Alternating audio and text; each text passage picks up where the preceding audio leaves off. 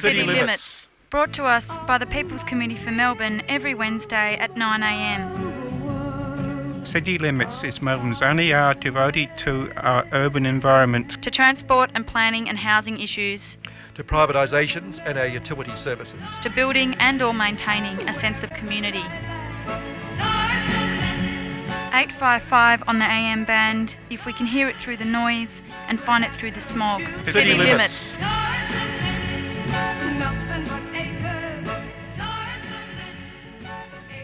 Okay, City Limits, it's the third Wednesday of the month. We're going to be talking housing today, and we've got Howard Morosi on the line. He's going to be chatting away to us about a number of issues, but first, a few other things. Hang on, we better just have this first. That's it, the pouring of the tea, it's done. Before I go on to what I really want to talk about, I thought one nice little item this week from Germany. There's a dog called Baloo, B-A-L-O-U, a bit like Cat Baloo or something, but this one's a dog, described as an absolute unit of rippling canine muscle who's been trained from birth. He's now 17 months old to be a police dog. He's a Rottweiler, so you'd think, very good. But he's been expelled from police dog school because he's too nice. He's too sweet-natured, and he has a gentle temperament, so he's just not suitable for the job. And they threw him out because he fell short on several points, which I assume were that he wouldn't attack the bad guys strongly enough. But anyway, I just thought it was a nice little story that a Rottweiler was thrown out for being too nice. That's pretty cute. But what I really want to talk about today is that today, Monday, as we record, and 2 days ago as we go to air, is the 50th anniversary by date and by day, because it was on a Monday when it happened, of federal intervention into the Victorian ALP. And this was a key issue at the time. The state ALP, the state executive, was considered to be far too left-wing by the federal forces in the ALP because it took stands on a number of issues. And in fact, it was in fact a genuine left-wing body at the time because there had been the split in the ALP. And in retrospect, it was a bit of an anachronism because it occurred during that period when the right-wing unions weren't in the ALP, and so you had an ALP controlled by left-wing unions, and it was policies. For instance, we opposed, and I make the point. This is a bit of self-indulgence because I was actually on that executive, which was scratched, which was sacked at the time. But we did things like oppose the Vietnam War from the outset when, in fact, the federal body and the state ALP, the state parliamentary leader, Clyde Holding, at the time, said it would be political disaster to oppose the war because, as usual, when the war started, the media was describing anyone who opposed it as absolute traitors to the cause, etc. But we also took stands on issues like state aid. There was a conference, and it could still be policy because it might never have been rescinded, but at the 1969 or 70 state conference, there was a motion carried to support abortion on demand, for instance, way back then in 69, 70. The main thing, though, they went for us on was the state aid issue because we totally opposed state aid to private schools, and we argue that if people want to have their own private school, good luck to them, but they have to pay for it themselves, and the state provides a perfectly good system. So there are a number of issues around which they considered this state executive to be far too left-wing. For instance, I didn't move the motion. We got Arthur Caldwell, the former party leader, to move it, and I seconded it at the state conference after John Zarb, the first draft resistor put in jail, was in Pentridge, and we actually got buses at lunchtime at the conference on a Saturday and took the buses to Pentridge and then reconvened the conference as a conference outside Pentridge to oppose the jailing of John Zarb. And all this was seen by the federal body as going far too far, and they claimed that the Victorian party was an anchor on their chances of winning an election. Now, that certainly wasn't true. By 72, in fact, when Labor did win the election, anyone could have won that election, I would think, because Billy McMahon was on the nose. The government had been in for years and years. And also the Vietnam War, but they said we shouldn't oppose from the outset, by this time was a major winner for them. And so I firmly believe that if they'd sacked us or not, Labor still would have won that 72 election. What it did do, of course, was formalise factionalism in the ALP. There had always been factionalism there, but after federal intervention, the night after it, in fact, about 4 or 5 of us met and decided to form a faction and a fight back. And we then convened a meeting of left-wing union leaders the following week, and we formed what became the Socialist Left faction. And for a long period, it was a very exciting place to be, because the early days of Socialist Left, we met once a month at a hall in North Melbourne. Everyone brought their own lunch, and we spent the whole day discussing issues, and it was an absolute democracy. And it wasn't until sometime later, when people decided we should have an executive and a bureaucracy, and then you had people starting to do deals with other factions, that it began to come apart. But for a period there, it was a very exciting place to be, and a genuine left-wing body full of democracy. Now, and in those early days, I don't want to say doing deals with other factions. In the early days, the only position the Socialist Left could get in elections was one senator every term, because that was elected on a PR basis, whereas in all other elections, first past the post for lower house seats and other seats, then the right wing always won. And in fact, to call it a left-wing executive was something of a misnomer, because after the intervention, about half the old executive ended up in the centre right, as they were called, and the rest of us were in what was the left wing, in the Socialist Left. So it wasn't really. There were people like Holding Hawke was there. I mean, he and I always clashed at the meetings, and so it was about half and half, in fact, in terms of that. The fact also was that earlier in the year, despite the fact that we were attacked for opposing the Vietnam War, we had the biggest earlier the same year, and we couldn't celebrate the 50th anniversary this year in March because of COVID.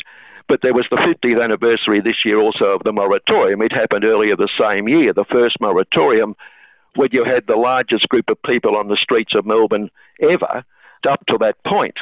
And that played a key role. The moratorium was organised in local groups, but the ALP, which was a much bigger group in that time and being left-wing, and the left-wing unions played a key role in the organisation of those groups and the moratorium. So these were all factors leading up to the ultimate intervention into the Victorian ALP. But as I say, it was a very, very exciting period. And then slowly they began to do deals. And once people joined the Socialist Left to get their bum on a parliamentary seat, that was the beginning of its downfall. And then eventually, 3 or 4 years later, the right-wing unions that had split off. And of course, the right-wing unions supported the Vietnam War totally, so it was lucky they weren't around, because then we were able to organise and have the moratorium and do all the things we did. But once they came back, the ALP went back to being what the ALP always is, and these days even the term Socialist Left means absolutely nothing in political terms, but there was a period there for 2 or 3 years when it was a really exciting place to be, an exciting period. And as I say, Monday, as we go to air, and today as we record, is the 50th anniversary of all that happening. Just as an aside, we had and this is a little personal story, we had a room, the left of the executive had a room in the Travelodge Hotel in St Kilda where the federal executive was meeting, and then sacked us and took over the branch and ran the Victorian Party for about a year or so, until they had elections to put it all back together again with a right-wing control.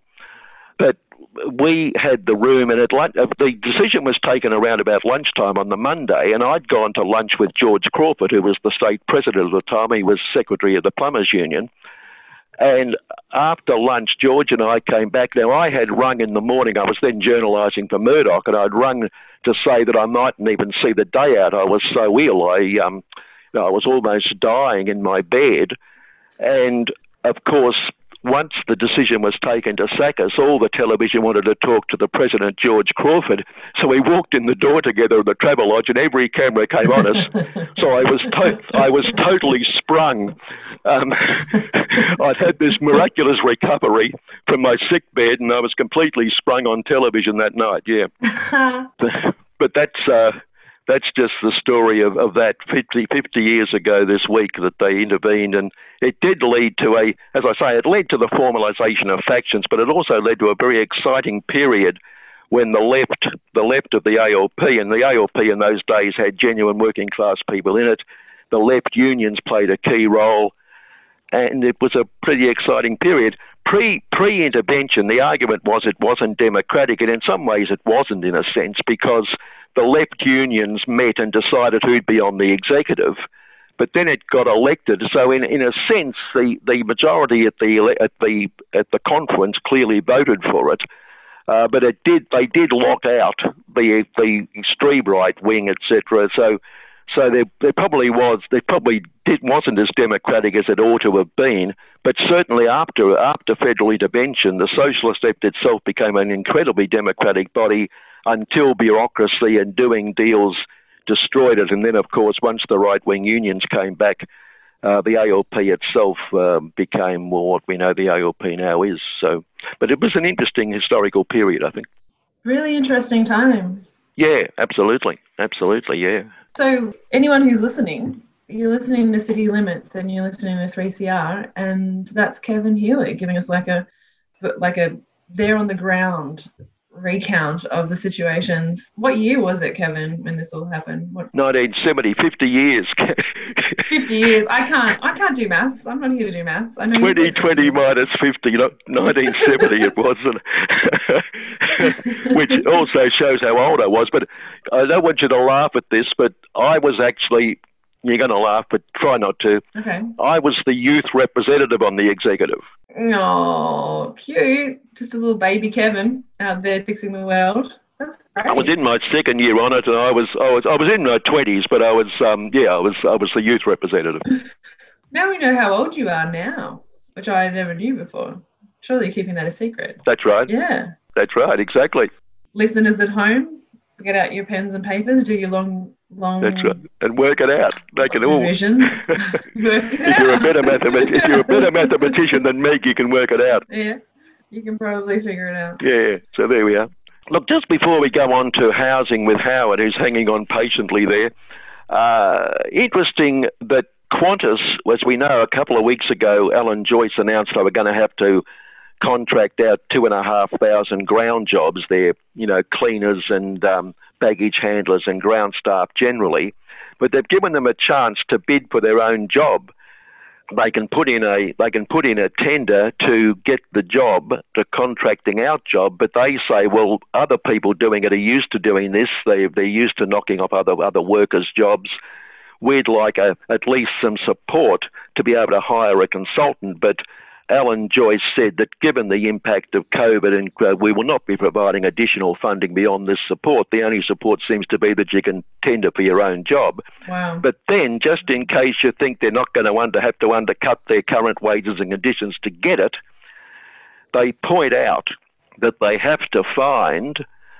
must find a way to save $100 million a year in staffing costs and another $80 million that the company would require to upgrade in-house equipment over the next 5 years. And they've been given another couple of weeks only to do all that, so there's no way they're going to be able to do it. But on top of that, as they cry poor, and that's on top of 6,000 workers sacked earlier in the year, a study by a mob called The Ownership Matters. They did an analysis of where the JobKeeper money is going. And in fact, the biggest recipients were those companies in the sectors hit hardest. The biggest recipient of the money has been Qantas with $267 million, Crown $111, G8 Education $86 million, there's state aid for you, and the Star Entertainment $65 million. So two of them, Crown and the Star, the top four, are both casinos, but $267 million, those four companies account for half of all JobKeeper payments. And on top of that, Qantas received another $258 million of government subsidies. And so it's getting all this massive government money at the same time as it puts so far 8,500 to 10,000 workers' jobs on the line. So I just thought that worth mentioning, that's all. That's really interesting. That sounds like an interesting study. It'd be good if we can find that, put a link in the podcast online on 3cr.org.au. Yeah, well, there's also a lot of speculation, more than speculation, I think, going around that a lot of companies getting JobKeeper, the money really isn't ending up with the workers; it's ending up as profit, or they've actually been declaring dividends based on JobKeeper money they've been getting. So, there's quite a fair bit of rorting. I think we expect that in capitalism anyway, but a fair bit of rorting going on with the whole system. Yeah. All right. Anyone else have anything to say before we go into housing? Let's push on and let's talk about housing because I'm sure we've got a lot to cover. All right. Well, we'll take a break then at this stage, and then we'll come back and we'll talk to Howard Morosi about what's going on in the housing area. You're listening to 3CR Community Radio 855 AM on digital and online. 3CR Radical Radio. Yarra Bicycle Users Group Radio, 10 a.m. every Monday morning on Community Radio 3CR. Also live streaming on the web and weekly podcasts at 3cr.org.au. So listen in for the very latest bicycle stories, news and views from Melbourne and around the cycling universe. Listen in.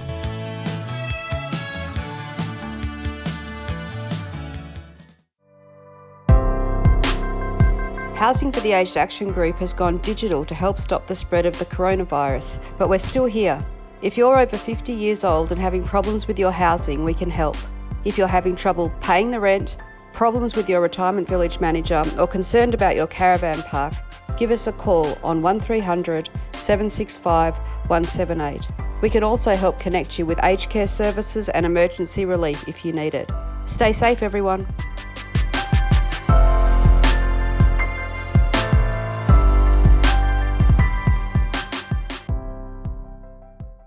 Okay, back on City Limits, and it's Housing Day. Howard Morosi from Friends of Public Housing's on the line as usual. And Howard, I want to thank you and Karina, by the way, for stepping in when I was laid low with a virus, not the dread one, but a virus. It was pretty dread last month. But thanks for coming in and doing a very good program.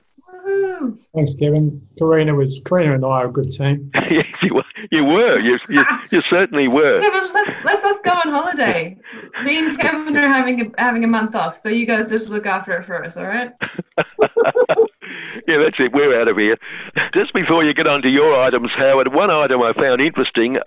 Back in July, Tim Wilson, who is, of course, ex-Institute of Public Affairs and now a Liberal backbencher, he published a book called The New Social Contract, which unfortunately I haven't had a chance to read yet or even buy, which is a bit of a pity. But one of the strong arguments he puts forward is that homeowners are far more likely to vote for the Liberal Party compared to other parties.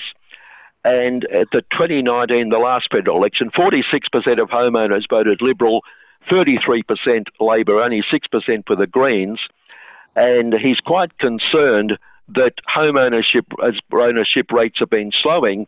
The constant increase in the price of housing has made it less affordable for people over time. Home ownership for a couple with dependent children dropped to 38.6% in 2014 from 55.5% in 2002. Yeah, and he goes on with those sort of figures. Now, I found that interesting because that was in July, but then last week, suddenly a group of Liberal MPs, a growing group of Liberal MPs, want home ownership to be a cornerstone principle of the retirement system, and they want people to have a chance to use their superannuation money to buy homes. It remains absurd we compel a 20-year-old to prioritise retirement in 50 years before home ownership that they'd enjoy the compound benefits for more than 50 years, Liberal M. Tim Wilson said. And another Liberal, Andrew Bragg, said that Andrew Bragg, yes, his name, that the best thing to avoid poverty in retirement is to secure a home. So suddenly, after he says the Liberal Party benefits from home ownership, it's become a policy and they can use their super money, which of course also falls into the fact that the Liberals have a real thing about superannuation and just don't like it. So, Howard, interesting point there, I thought. Yeah, well, the thing is, as you know, I'm not a fan of superannuation either. Because of the fact that it's taking wages away from workers and its income derives from exploitive stock market and property investment. I'm sure the Liberals' motivation is different, but the end result's the same. I'm not in favour of super. And as you know, part of my argument is always that we should allow people to own their own homes if they want, in the same way that we want to allow people to live in public housing if they want. So although we come from different angles, and the Liberal Party motivation is their own electoral success, obviously from Tim Wilson's analysis, but although we come from different perspectives, I actually agree that home ownership needs to be protected. And I also agree that people should be allowed to prioritise it over superannuation. And I don't even agree with superannuation being compulsory at all, as a matter of fact. You know, I want to see a strong pension system. I'd rather see universal basic income and not rely on casino capitalism for retirement incomes. So there. Yeah, that's okay. It's very good. I've just realised, by the way, we have no stage of this program where we actually said who we are, but I think people probably worked it out by now anyway. I said who you were, Kevin. Oh, did you? Okay. Well, Meg, we've said Meg, we've mentioned your name, we've mentioned Karina, we're all okay. We all know who we are. I mentioned everybody. Yeah. Yeah. Howard, you said you had a number of items you wanted to raise. Fire away. Yeah. So we can do an update on public housing. So demolition at Walker Street, Northcote is about to start or has started. They put up fencing and started taking fittings and things down. And the advice is that the new housing that replaces it will be majority private owners and investors' dwellings, not due to be completed till at least 2024. Demolition started at Dunlop Avenue, one of the blocks in Ascot Vale. No plan announced by the state government as to what will happen at the site. And Moonee Valley there must be some sort of plan. Moonee Valley waived the plan through last year and denied the residents the right to speak in opposition to that demolition at Dunlop Avenue. So both Labor and Liberal supported the government plan for Ascot Vale. And we know generally the government website says that they're developing approximately 6,000 social and affordable dwellings, including the renewal of 2,500 public housing dwellings. So we know that their policy is to be very vague about what comes to replace what they're pulling down, but the strong inference is that it's not going to be public housing. One of our country members says that the DHS, Department of Human Services, is actually selling off vacant land in Maryborough where there had been public housing, which had been ruined after house fires. So Maryborough's privatising. Last month, I think it was, when I was speaking to Karina, I mentioned that there was a car park in Balaclava near St Kilda, which was handed over by the Port Phillip Council for community housing. Just an update on that. That appears to be the car park behind Balaclava Station, near Balaclava Walk, which goes from Balaclava Station to Carlisle Street. We believe that car park near Balaclava Station is at least the third, handed over to Housing First by the council to build on. And we believe that Housing First, the community housing organisation, has received $4 million over a 10-year period to build over the first two car parks which they received. And they're now complaining they haven't received any money since 2016. The City of Port Phillip Mayor Bernardine Voss said that this couldn't have happened without the Victorian government's funding. Well, that's true. Victorian government's putting something like $20 million into it. She says it's a great example of what can be achieved when local government works with the state and housing associations to provide much needed housing in our backyard, and we hope more partnerships will follow. And the Housing First CEO is also saying how wonderful it is as well, and why wouldn't they? It's not public housing. It's not going to help the homeless. It's not going to help low people. We just got to keep saying that, and we've got to keep hammering the fact that the term social housing is continually being used by the state government to confuse the issue, and it's now being picked up by a lot of journalists as well. So you'll actually see, I saw an article by Ross Gittins in The Age last week. I saw an article by Peter Mayers in Crikey, both talking about public housing and then switching between that and the term social housing, which just confuses everything, because social housing can mean either public housing or community housing. And that's what the government uses. So the government will say we're building all this social housing when we know it's all going to be community housing. So we had Paul Keating coming out, wonderful, Radio National Breakfast was saying how wonderful Paul Keating is. Keating was quoted as saying we could be building public housing to boost the economy, build to rent, and if they earn 3%, the funds will buy them. Again, he's talking about privatising the ownership of it, the government putting in the money and then privatising it. He's not talking about genuine public housing. And of course, no one talked about the fact that he was the guy that started the privatisation of public housing when he took over from Bob Hawke in 1991.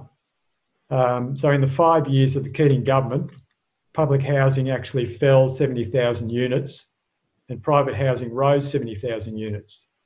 So it looks like what had happened there, I haven't seen the analysis of what caused the increase in the private housing, but it looks like it's just been sold off to private developers, or it's just been demolished and held by the Keating government. So when Bob Hawke left office, public housing was up to one of its highest points at just over 7% of all housing in Australia. And when Keating left office, it was down to just over 5%. So again, Keating gets a free kick from the media for being a public housing advocate when his track record is actually being one of the destroyers of public housing. Yeah, just on that, you mentioned it was also the state government cutting back at the same time, of course. You mentioned the Ascot Vale estate, and a friend of mine was the community worker on that estate employed by the Department of Housing back then. But of course, the Labor government in that period got rid of all those estate workers as well and cut back dramatically. So it was happening federal and state. Yeah, that's right. So Kennett would have come in just after that policy change in the early 90s. And he was in throughout the 1990s. But of course, things didn't improve when Brax won in 99. But are you saying that it was happening even under the Kane government? It was happening under that, the previous Labor government, certainly. They cut back. Barry Pullen was the minister at the time, and they got rid of those estates. They had workers on pretty well all public housing estates, and they just got rid of them. So that was the beginning of cutbacks there, and it was certainly running parallel to the federal government cutting public housing funding at that time, Yeah, but the thing was, during the 1980s, the federal government was actually increasing public housing. So Hawke actually boosted public housing when he took over. So what you're describing with the state government is they were cutting the support services without necessarily... They were cutting the support services, and the federal government would certainly cut funding when Brian Howe was Minister of Housing in that later period, Yep.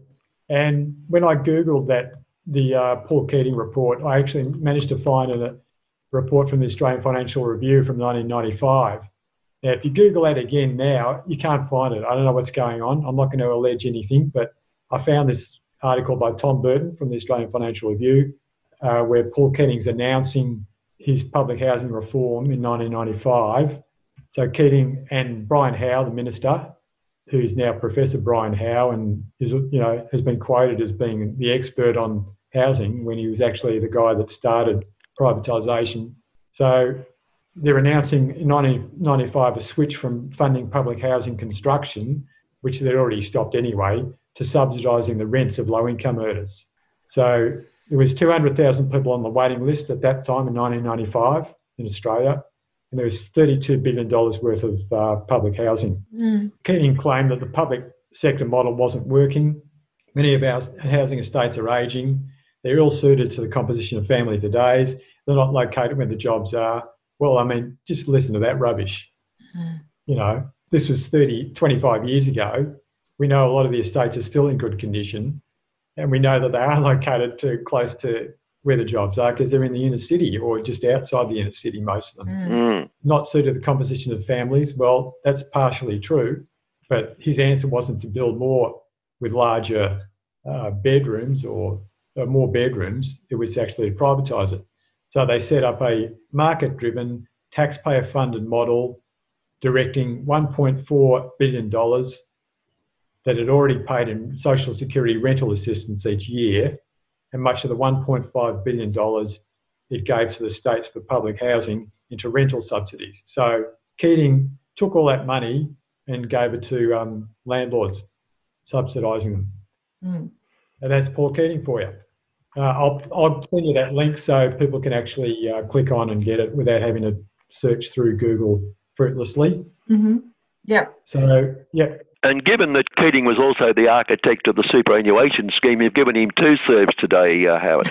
Well, yeah, and given that he was the beneficiary of what happened in 1970, I think we can pretty much say he's the heir apparent of that whole debacle, what happened to you and the left in Victoria. Yep. And of course, Brian Howe is a Victorian MP as well. Well, he came into the socialist left at that point I talked about, when people were joining to get their bums on seats. Yeah, well, that's actually a really good illustration, isn't it? Yeah. How this guy pretended to be a socialist when he's actually a privatiser and got away with it and still gets away with it. Yep. Anyway, just to come back to today, we had a really good announcement from the Australian Greens in Victoria. They're actually promising much more than what they promised before for public housing. So now they're talking about 100,000 new public housing units over the next 10 years, if you look up their policy. Initially, they were talking about just building enough to clear the waiting list, and then a vague promise to keep up with demand. So the waiting list is only, or I wouldn't say only, was at that time 2 years ago, about 40,000 units needed to satisfy the waiting list of 100,000 Victorians on the public housing waiting list. So they're now committing even more. And the really great thing is that they're now talking about the ultimate goal, which is to make public housing available to everyone. So that 100,000 is not just to clear the number of people on the list now, but it's actually to expand it enough for everyone that needs it, which is really fantastic. That would be so awesome. And they're saying, of course, that it's good spending post-COVID for economic recovery, and that's one way of doing it is to the construction industry to build all this public housing. Yeah, well, the thing is, as I keep saying, again, I've got a different perspective. That's a conventional, I suppose you call it Keynesian kind of philosophy. But for me, you don't just spend money willy-nilly because it boosts your GDP. You focus on what you need. And once you've built what you need and once you're producing what you need, then that's the main game. And then you either leave it up to, you basically want to leave it up to people to decide what gets produced. Anyway, but I'm not going to quibble over it because they're talking about something we need, which is public housing for everyone. Yep. The cost would be around $15 to $20 billion, and they're talking about a mixture of state government and Commonwealth funding through debt. Now, I don't think debt's a good idea. I agree with the modern monetary theorists that say you don't need to borrow from the private sector if you're a government. You can just create your own money supply if you're building stuff that you need and you're constructing and you're producing stuff you need. So I'd rather see the government just produce the money, if necessary, tax people that can afford it. But if that's not possible, then just produce the money. We're on City Limits. You're listening to 3CR Community Radio, and we've got Howard Morosi joining us on the show today talking about housing. We're going to take a little break and then we'll be back in a minute. We'll talk about more housing issues. You're listening to 3CR Community Radio, Melbourne's voice of dissent. 3CR Community Radio, 855 on the AM dial, streaming live at 3cr.org.au or on 3CR Digital in Melbourne.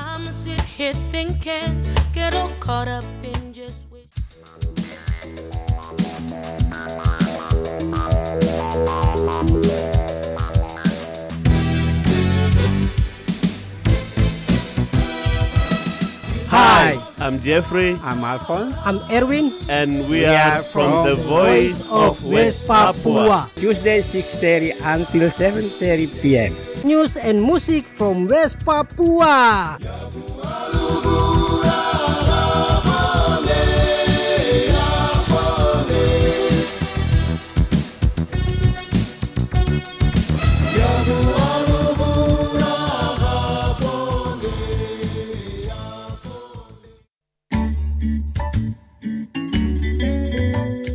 Looking for an easy way to keep up with your annual 3CR subscription?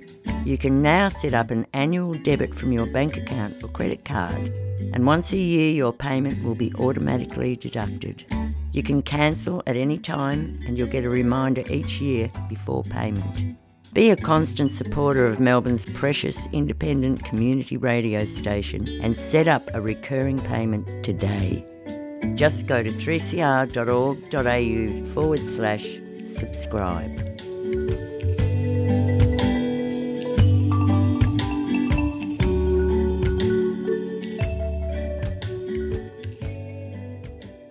And you're back on City Limits on 3CR Community Radio. We're with Howard Morosi talking about housing. Howard, do you have any update about the situation where people experiencing homelessness were placed into hotels at the beginning of the coronavirus pandemic? I don't know whether you do or not, but do you have any news about the situation that those people are in currently?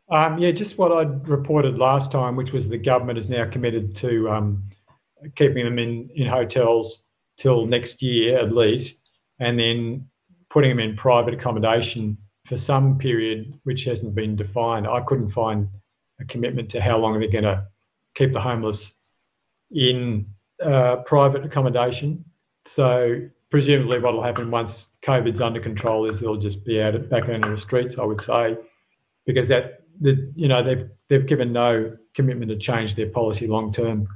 And again, it's a question of providing public housing because they can't afford private housing. And then once the subsidy stops, they won't be able to afford to stay in that private housing, as we know. Yeah, okay. Now, we were talking about the Greens before. I was going to go to the other extreme and talk about the weird situation with Australia Post and Pauline Hanson and the public housing towers. I don't know if people saw that. Yeah, that's an interesting item, isn't it? Yeah, go on about that, yeah. So Australia Post Chief Executive Christine Holgate threatened to call the police to force the City of Melbourne to deliver 100 of Pauline Hanson's stubby holders to a lockdown suburban public housing tower in July, which is just bizarre. What? Like the volunteers couldn't get food parcels and necessities in, and Australia Post was trying to force the stubby holders from Pauline Hanson after Pauline Hanson had pretty much run down public housing residents shortly before that. And so the CEO of the Australia Post actually directly got involved, which according to the article was a bit unusual in this kind of situation. Australia Post was claiming that they had to honour their obligation to deliver items in a general sense. But of course, the City Council was saying it was an issue of safety, COVID safety, in delivering stuff which wasn't actually necessary. And the other interesting aspect of it was that Pauline Hanson her vote was being relied on in Parliament to get through a relaxation of Australia Post's obligations to deliver. So Australia Post wanted to get the government to relax their obligations, I think, to once every 2 days instead of every day, that sort of thing. And ironically, they're actually trying to force delivery in this case. And there was reports of the CEO of Australia Post meeting with Pauline Hanson as well. So, almost comic, but very sinister and unsavoury little episode there in relation to public housing. And the stubby holders had a message like, I say what you want to say, or something like that on it. I can't remember what the words were, but it was... I've got the guts to say what you're thinking. Wow. That's right, yeah. So, I'm sure public housing tenants like calling themselves all the sort of names that Pauline Hanson did. So, yeah, that makes a lot of sense, Pauline. Yeah. Just to move on from that little episode, The Guardian was reporting rents in the CBD dropping. So Sydney reported a 20% drop, Melbourne a 17% drop in CBD rents over the past year. Stamp duty dropped 19% as a result of the drop in activity, which obviously worries the state government. But again, that should be an obligation of the federal government to cover state governments for their loss of revenue due to COVID. But I think we also need to move away from stamp duty. My position is that stamp duty is actually an increase in the cost of housing if you want to own a house, and we should abolish stamp duty altogether and rely on other taxes instead of stamp duty. So the federal government should be providing more funds to the states so they don't have to rely on stamp duty at all. And the other thing is that this reliance on stamp duty actually increases the pressure on state governments to keep up the price of houses, because the higher the price of houses, the more revenue they get. We want the thing to move in the other direction. So we've got to break that nexus between state government revenue and the high cost of housing. There were reports of people moving back interstate from Melbourne to be with their families and also moving to the regions. So that's all taking pressure off the housing situation in Melbourne, which is, we're actually seeing how the private market does work. I mean, we do hear a lot of the time that, it's a matter of matching up supply with demand, but we're seeing here an excess of supply in housing, and a private market or a private system will actually drop their prices in that situation. And as we know, we don't have the foreign students to the same degree. We can't have immigration.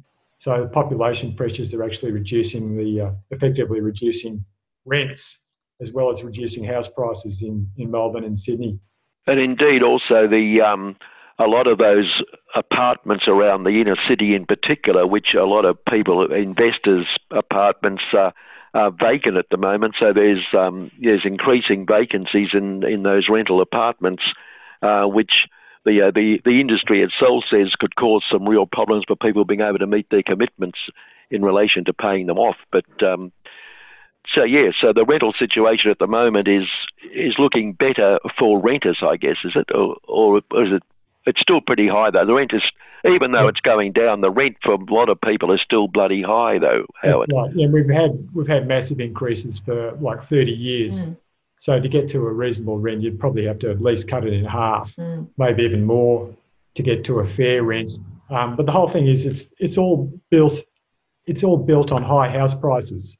So the high house prices for an investor means they have to charge higher rents to cover the higher house price. And so effectively, there's always going to be that problem in cutting rents unless the government does something to intervene in the system. So we want to see intervention by the government to control rents. We want to see government intervention to control negative gearing, and we want to see intervention to, the question is, do we want to see a situation where the government's deliberately bringing in so many people that there's obviously upward pressure on prices, or do we want to see some sort of limit on how many people? I know this is a touchy point with a lot of people. It's not to say no people should come in, but do we want to see immigration at the levels we have at the moment? Or do we want to just switch to the government building public housing, which would take the pressure off the private system completely, so that the government could actually build student housing, which it has started to do, which takes the pressure off the private system where you have a high number of overseas students coming into Melbourne and Sydney. So that's another way of doing it. But the current system's just not doing it because it's designed not to do it. The current system is designed to put pressure on rents and house prices because it delivers a higher return to investors. Yeah. And that's the key to the system at the moment. You have to move away from that economic culture. Yeah. Now, Meg, did you have something there, Meg? No, just agreeing. Yeah. You go on. Oh, right, okay. Because it's around about now that the original agreements in terms of rent deferment and people getting all sorts of concessions were about to run out. Is that a problem now? Does these things have to be renewed? No, because the state government has, to their credit, now that we don't have Shane here, he can't contradict me, but we'll get Shane's opinion on this. But the Treasurer Tim Pallas, Victorian Treasurer, announced the state's moratorium on evictions and rental increases will be extended until the end of March next year. Oh, good, Rent relief grants will also be extended till then, and they've been increased from $2,000 to $3,000.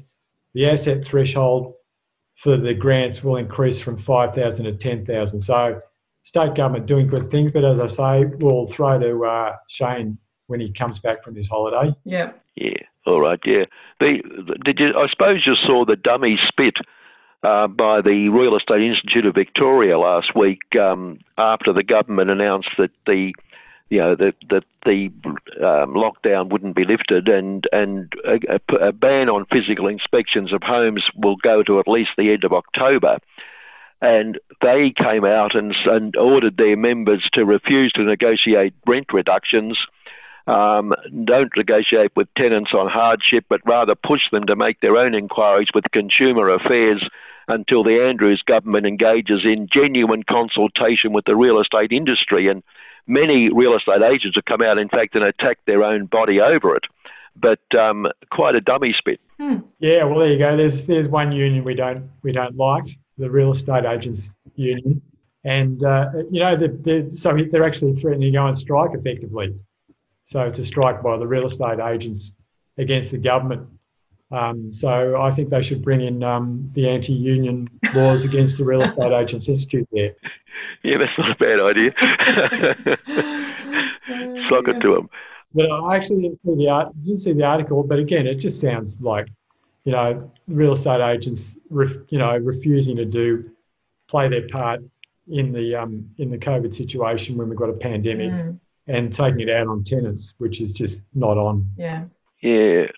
You mentioned build to rent, but I don't think you meant it in the commercial sense necessarily. But that's another area now where there's a real move by big companies for these build to rent units. But they're of course going to do nothing to lower the cost of rent or get people who really have difficulties with housing affordability into any of those units. They're just presumably all going to be pretty upmarket units.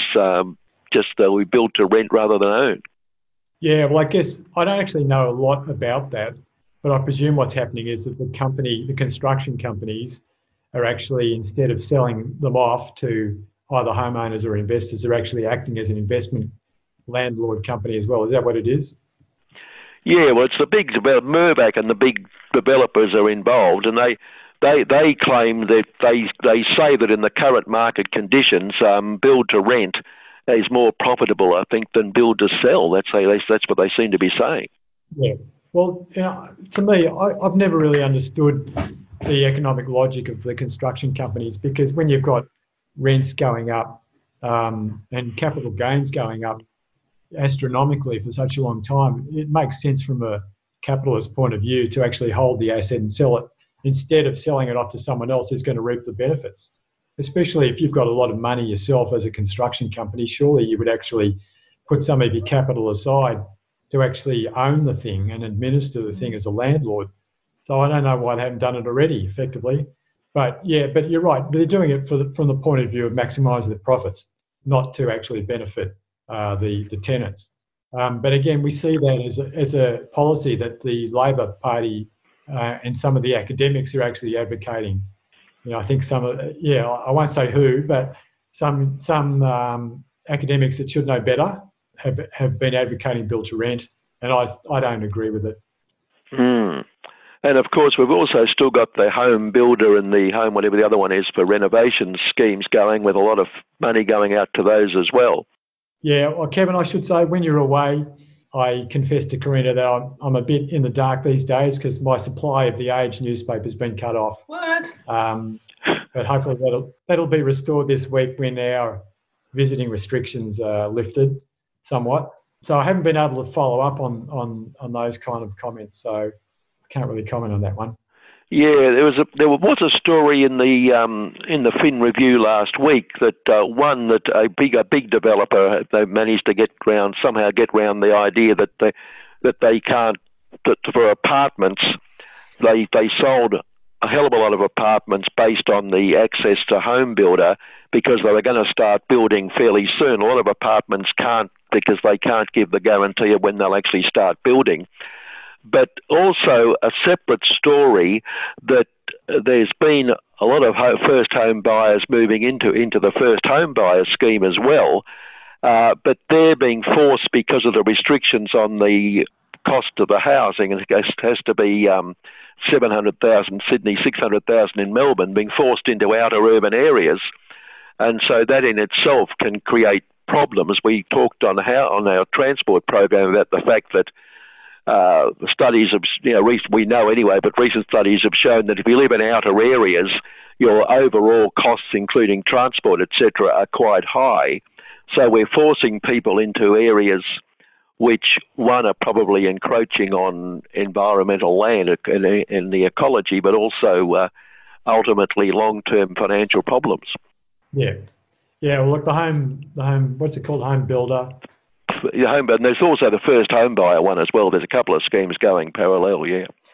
Yeah, well, the home builder is, something which we can't support.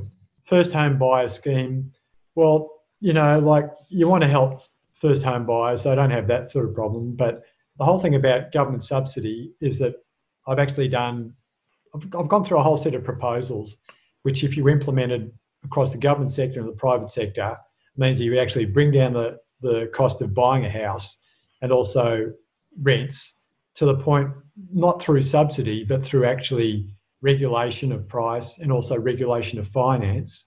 So, for example, you would actually lend money to home buyers through a government bank, which had, low interest and also would allow a moratorium for you if you lost your job, all that sort of thing. And to the point where you'd actually wouldn't need any first home buyer subsidy at all. So it's more a question of actually properly regulating the private system as well as strengthening the public system, which would mean you wouldn't need to subsidise it. I know several people who've wanted to build a small house or buy a cheap house. Like in lots of parts of Tasmania, you could buy a home for $90,000 and banks will not lend to anyone like a small amount. Basically, they're like, oh, you can take a personal loan for like $60,000. People get personal loans, and they're at higher. Their personal loans are at like 10 or 15%. Yeah, and then to actually, so people who want to live sustainably and have a small footprint and have a small home and have enough to pay for half of a build of a small home on a little block of land somewhere. That's really interesting. Finance. Yeah, because the banks have this. They've got a really different agenda. That it's not about building sustainable, small footprint, financially sustainable homes. It's about getting people into mortgages and having them paying them off for 30, 40 years. Yeah, or getting them an even higher interest rate type loans. Yeah, exactly.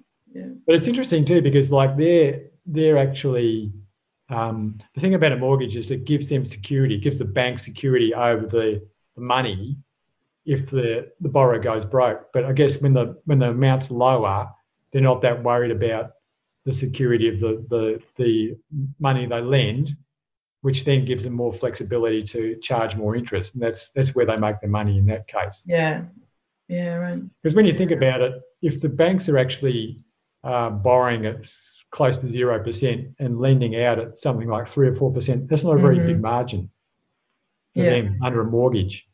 So the way they're actually making their money from mortgages is by inflating the system, so that eventually the amount of money that it's not the margin they're making, it's the amount of money they're lending out, which continually increases from year to year, which means that they actually make their gains by getting more and more people into mortgages. Yeah, with more money. So there's more money being lent out rather than a higher gap between what they're lending it out for, i.e. about 3 or 4%, and what they're borrowing it, which is close to zero. Whereas at the other hand, their personal loans, they're making astronomical returns on investment, something like 10 or 15%. But that's what the basic return on capital is. Most investors are actually getting either through capital gains or interest or dividends, they're getting somewhere between 10 and 15% a year. Yeah. So it's just standard return for them, as it would be for any investor. And then that's the other basic problem of our system. I'm not necessarily opposed to a private system, but I'm opposed to a private system which keeps wages down to 3% growth and has capital gains of 10 to 15%, whereas it should be the other way around, if anything. We're coming to near the end of the show. Sorry, Kevin, do you have any final questions? We'll have to wrap it up in about. No, there was also Anglicare has called for more spending on social housing, but we've almost all covered that, I think, anyway. By social housing, they don't mean public housing, unfortunately. But no, that's about it. We are running out of time. But Howard, look, once again, thanks for coming on and filling us in. We'll get more of it next month and probably have Shane next month so you can spar with him. No, just clarification. Shane's the expert on his area, and I don't contradict him. If he says okay. Well, you can agree with him then next month. Okay, you can agree with him. All right, Meg. Thank Karina and thank yourself. And next week I've got no idea what we've got on the program next week, but we'll sort something out. Yes. Okay. Thanks so much, Karina, doing all our recording, working everything out from home, doing all the editing, making it possible for us to go to air in the middle of this crazy time that just keeps on going and going and going. Thank you so much, Howard, for your expertise. Thank you, Meg Kimber, for just turning up today. Thank you, Kevin Healy, for your years, decades of service to the cause, to the left-wing factions. Gee, thanks a lot. We'll see everybody next week. Thanks for joining us on City Limits. We're going to see you out with a song this morning. This is Frisk Me Down by Catch a Fire. Stay tuned for Anarchist World this week with the indelible Dr. Joe Toscano. You're listening to 3CR Community Radio.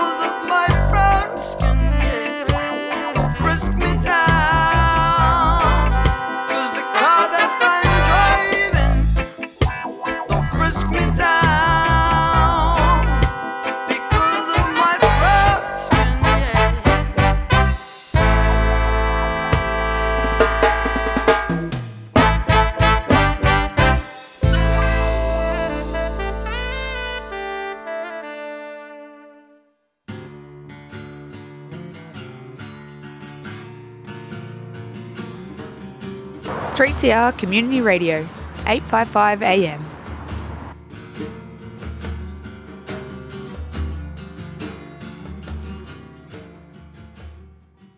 You've been listening to a 3CR podcast produced in the studios of independent community radio station 3CR in Melbourne, Australia.